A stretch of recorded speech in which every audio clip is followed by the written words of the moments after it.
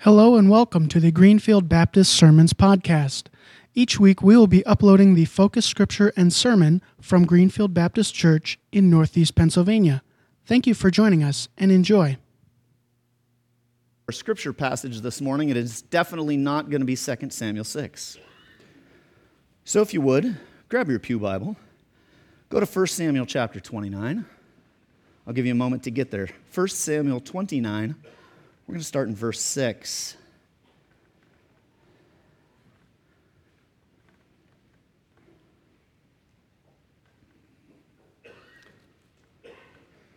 First Samuel 29, starting in verse 6.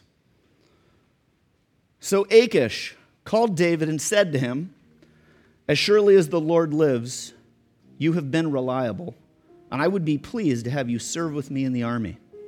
From the day you came to me until now, I have found no fault in you. But the rulers don't approve of you, so turn back and go in peace. Do nothing to displease the Philistines." "But what have I done?" asked David. "What have you found against your servant from the day I came to you until now? Why can't I go and fight against the enemies of my lord the king?" Achish answered, "I know that you've been as pleasing in my eyes as an angel of God. Nevertheless, the Philistine commanders have said, 'He must not go up with us into battle.' Now get up early along with your master's servants who have come with you, and leave in the morning as soon as it is light." So David and his men got up early in the morning to go back to the land of the Philistines, and the Philistines went up to Jezreel. If you would, stand with me as we sing. I want to invite you to pray with me before we get started. And if you're a child, you can church. Run. Run, Mason, run. That's the best running he can do. Oh my. Let's pray. Lord, I pray that your word would be anointed. I pray that your spirit would be present and that you speak to your people. We love you. Amen. I didn't expect to be here this morning in this context in front of you. I didn't have a massive amount of time to prepare. But I know that God's word holds power. I know that God's word speaks in every opportunity, every situation. And so I'm confident that his word has application for you. I want to ask that you don't read anything into my topic. It's really the topic of David that I reflected. If I were doing a sermon series on David, I would go here. Oddly enough, for weeks I had thought that, because this is a less than common passage about David.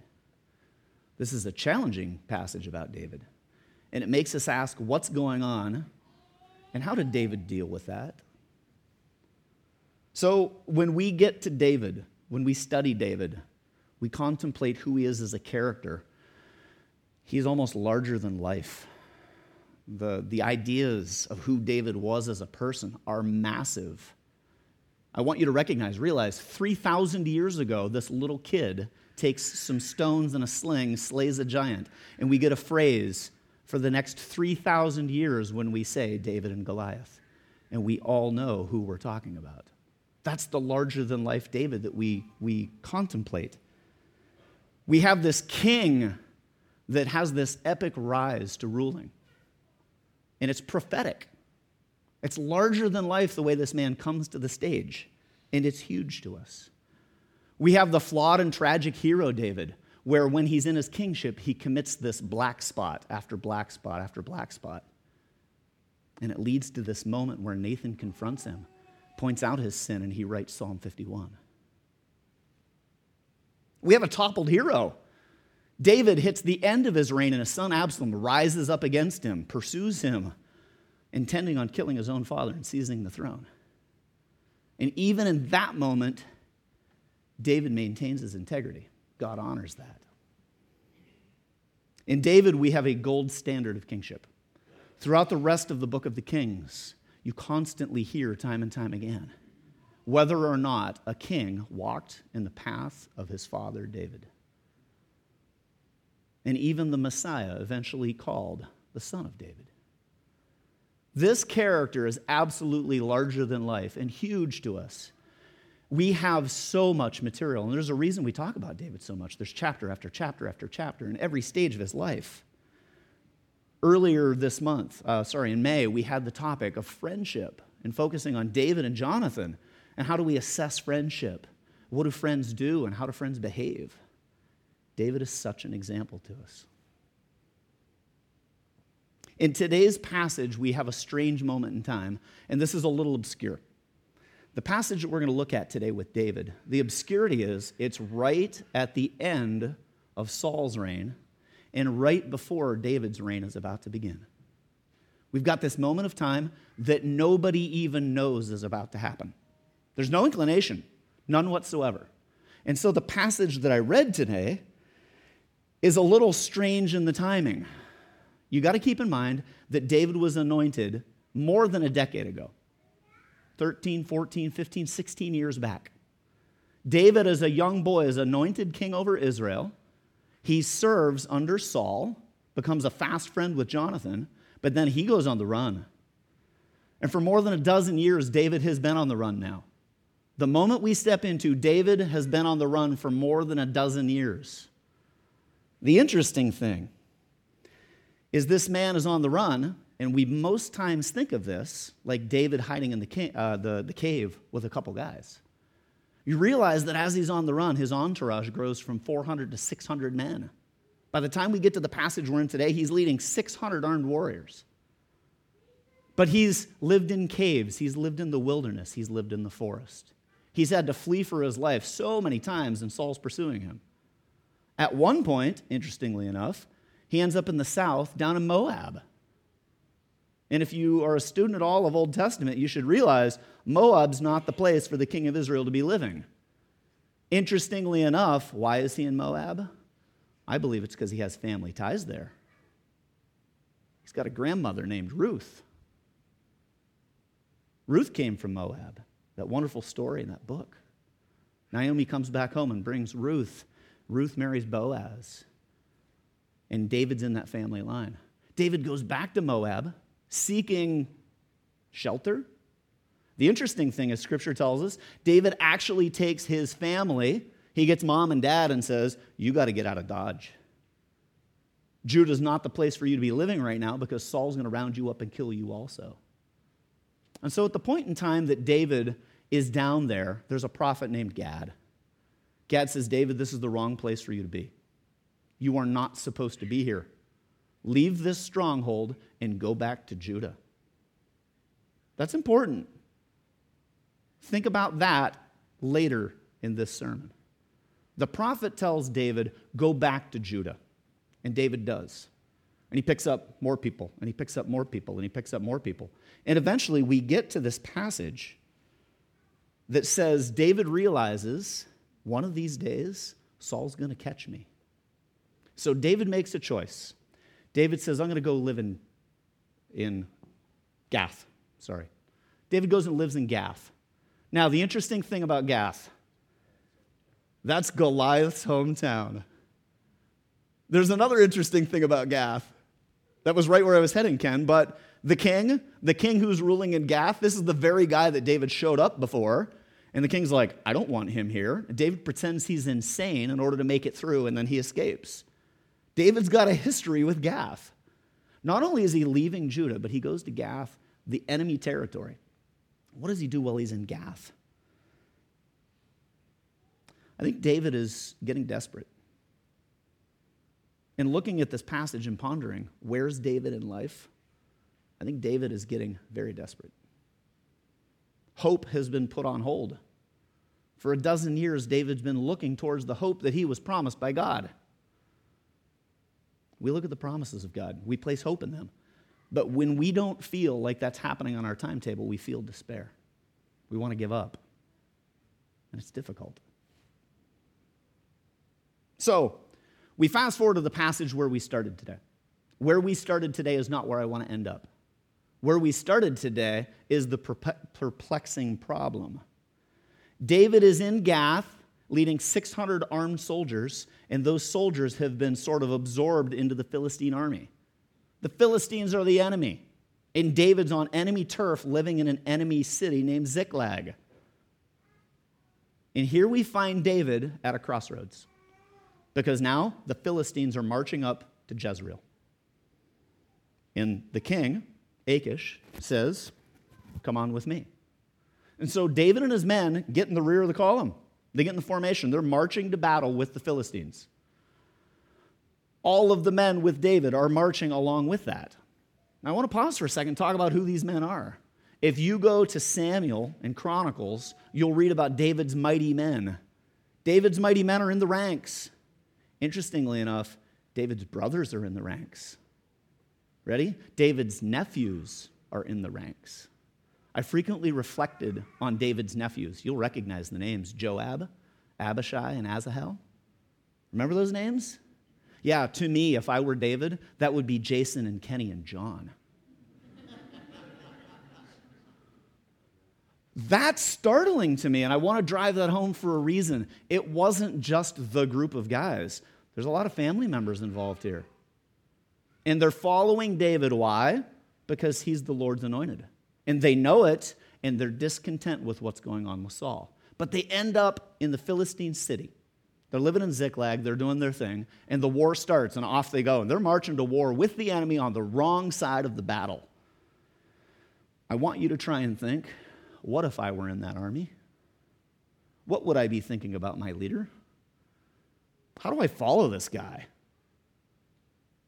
And so they get to just before the battle, on their way, and we step into that passage. Because the other Philistine kings, there were 5 of them going to war together, 5 kings going up against Judah and Israel. And the other kings say, no, this is not happening. This is not happening. We are not letting these Hebrews go into battle behind us. Who does that? As a matter of fact, they turn to Achish and say, isn't this the very guy that they sang the song about? Saul has killed his thousands, and David has killed his tens of thousands. Yeah. And so, at the point we start reading, they kick him out of the battle. It's a strange moment. Because here's David, supposed to be the king, supposed to be the general, supposed to be going to war. He's on the wrong side of the war, and he doesn't see the fruition of God's plan. He doesn't see it coming. We can't see it coming. We don't have the mind of the Almighty. And yet, that hope deferred, it produces despair. We look forward in hope, and we don't get it sometimes. So there's this moment in chapter 29. And I would say this is the statement: boys, go home. You all, go home. Achish says, go back. First thing in the morning, I want you all to leave. Get out of here. And they do. Now, the desperate moments in life can cause us to question things. And well, they should.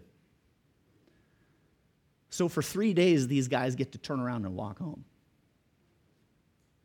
The warriors, ready for battle, armed for battle, intent on going to war, turn around and walk home for 3 days.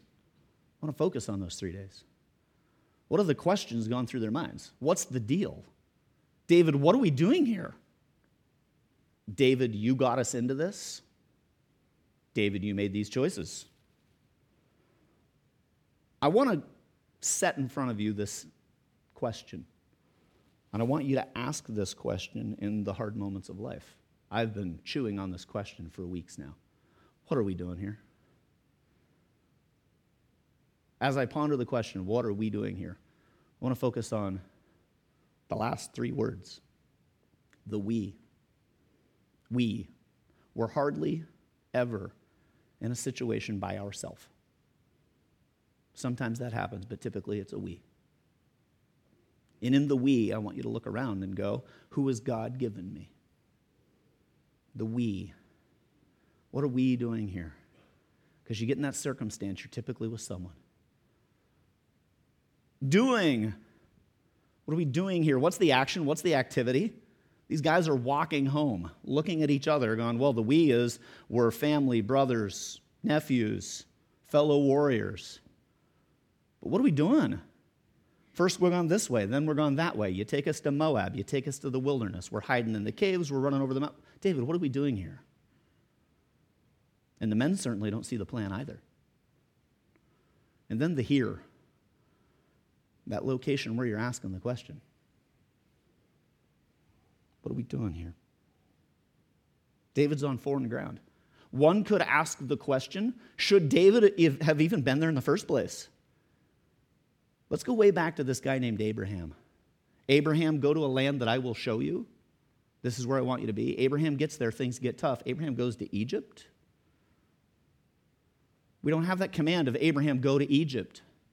Bad things ended up happening in Egypt. One could ask the question, David, go to Philistine area?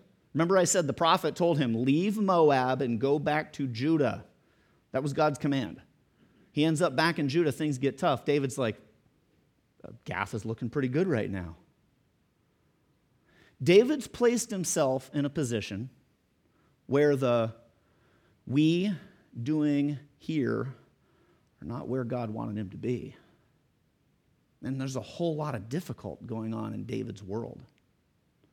And on day 3, the cork pops.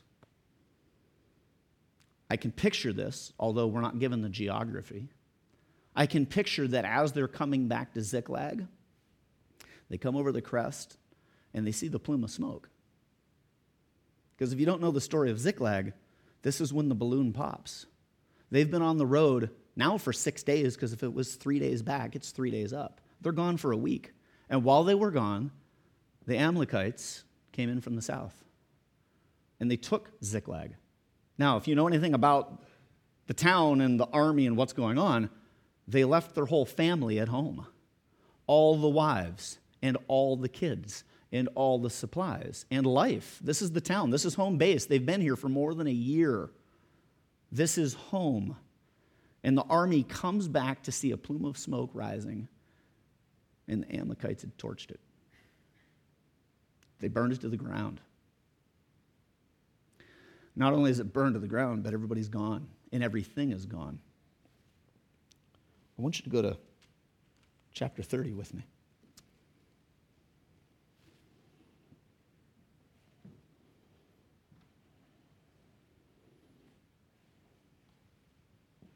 First Samuel chapter 30. I'm going to start in verse 1. David and his men reached Ziklag on the 3rd day. Now the Amalekites had raided the Negev and Ziklag. They had attacked Ziklag and burned it. They'd taken captive the women and all who were in it, both young and old. They killed none of them, but carried them off as they went on their way. When David and his men came to Ziklag, they found it destroyed by fire and their wives and sons and daughters taken captive. So David and his men wept aloud until they had no strength to weep. David's 2 wives had been captured, Ahinoam of Jezreel and Abigail, the daughter of Nabal of Carmel.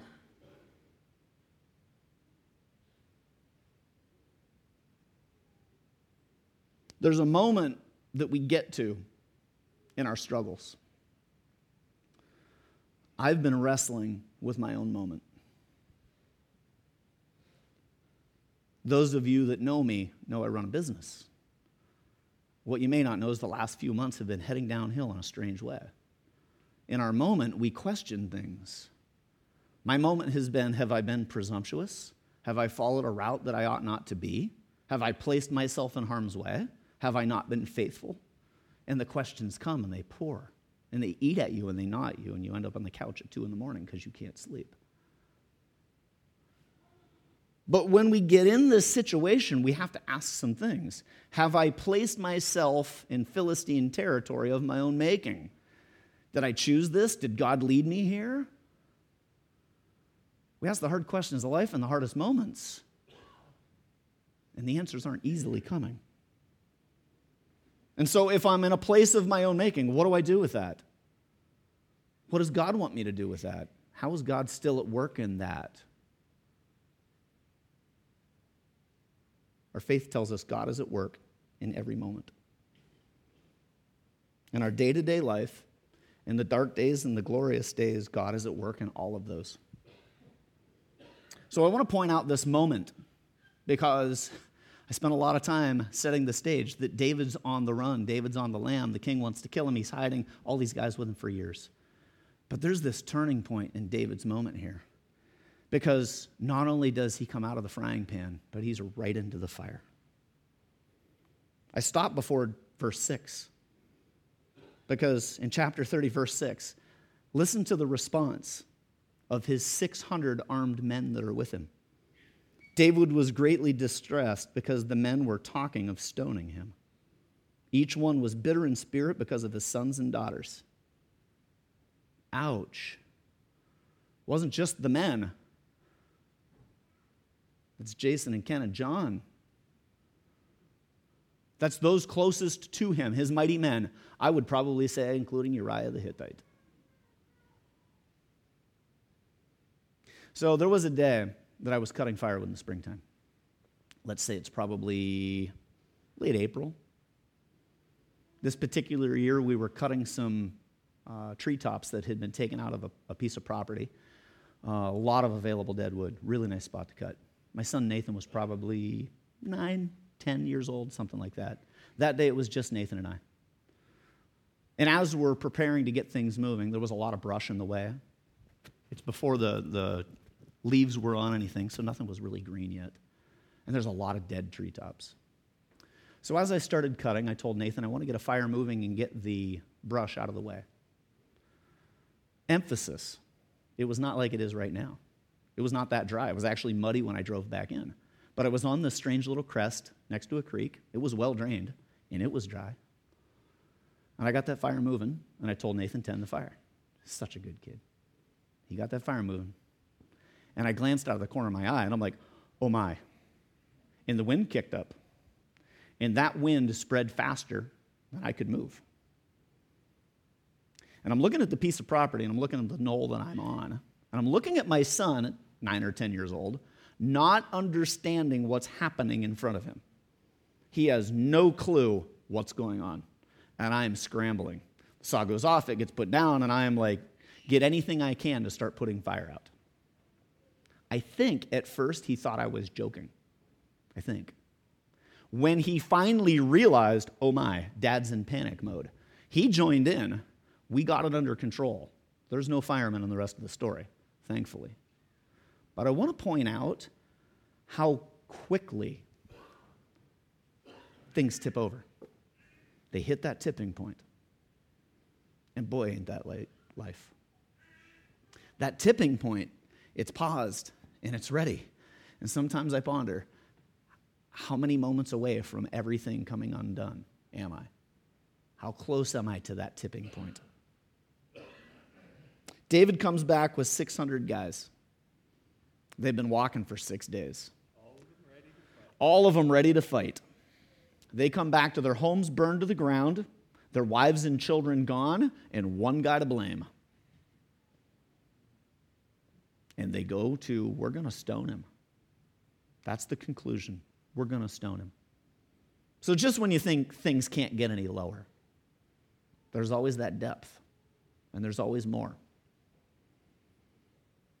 And then the end of verse 6 happens. It says, but David found strength in the Lord his God. David found strength in the Lord his God. How does one do that? How does one do that? We stand on the precipice of disaster and we ask, how does one do that? Someone suggested, I don't put stock in this, but I don't have a problem if it was either, that Psalm 61 is coming on the heels of Ziklag. And I go, well, if it didn't, it was on a day not too dissimilar.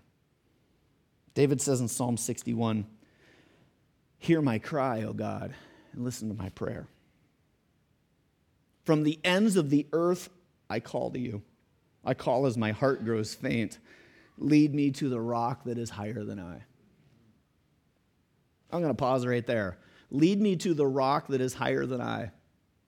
That implies a couple things. First off, that rock, he knows it's there. You don't make that statement if you don't know that that rock is there. That rock is there. That rock is Christ. It is found in our faith. Christ leads us to the Father, and he is that rock. In Matthew, he says, be wise, build on that rock. Secondly, David can't see that rock. That rock's awfully distant. That rock's hard to find. He knows he wants to get there. He knows it's there, but he needs guidance. Lead me to the rock that is higher than I. For you have been my refuge, a strong tower against the foe. I long to dwell in your tent forever and take refuge in the shelter of your wings. For you have heard my vows, O God. You have given me the heritage of those who fear your name. So increase the days of the king's life, his years for many generations. May he be enthroned in God's presence forever. Appoint your love and faithfulness to protect him. Then I will sing praise to your name and fulfill my vows day after day. So David looks to the rock that is higher than him. What is the very next thing he does? He prays. It's interesting that he didn't first find the strength from his prayer. He found strength in God first, and then he prayed.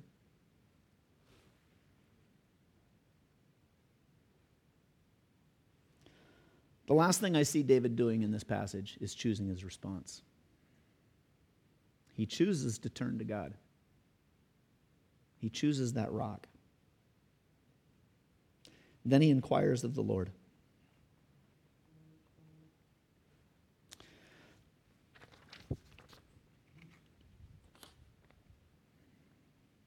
I want to read an observation. It was so well worded, I couldn't see any sense in just not reading it. This is from J. Vernon McGee. Friend, there are times in our lives when the circumstances will not produce any joy or happiness. There are times when we find ourselves in dark places like David. We look about and the situation looks hopeless. So what should we do? Should we be discouraged? Should we give up? Should we say that we're through? Friend, if we are children of God, we will encourage ourselves in the Lord. We will turn to him at times like these. Sometimes the Lord puts us in such a spot so we will turn to him. He wants to make himself real to us.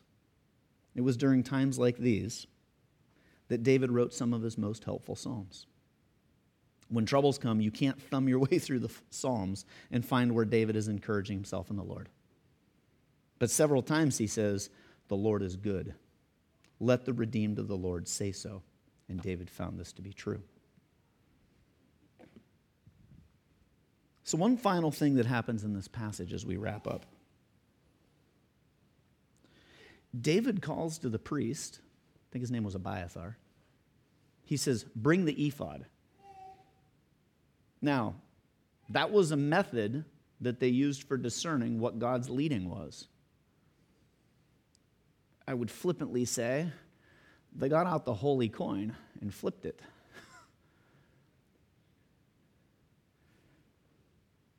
The Urim and the Thummim. It was a yes-no response. David prayed, he sought the Lord, he went after a response, and then they, I flippantly say it, flipped a coin.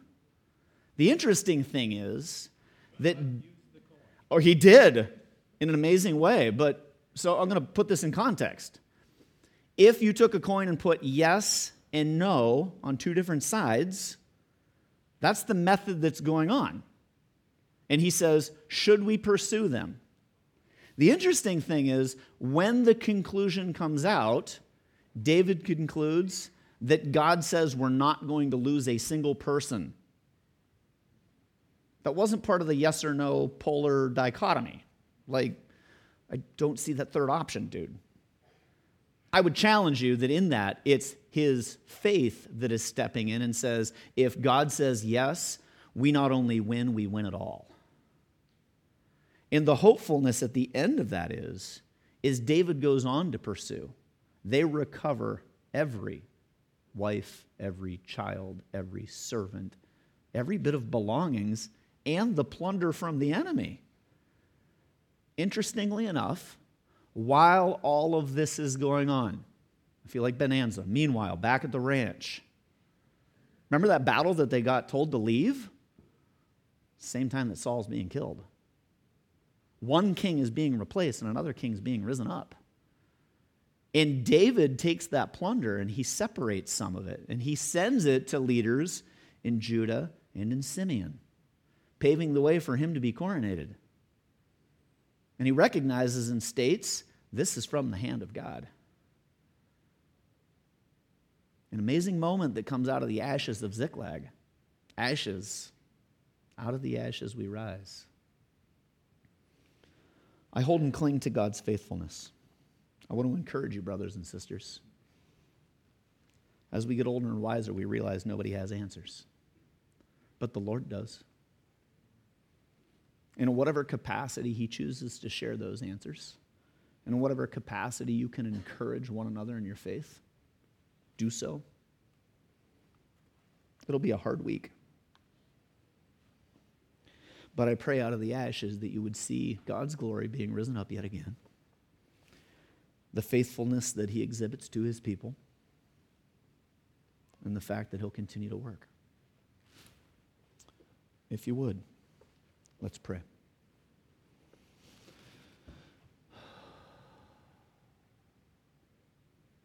Lord, be our rock.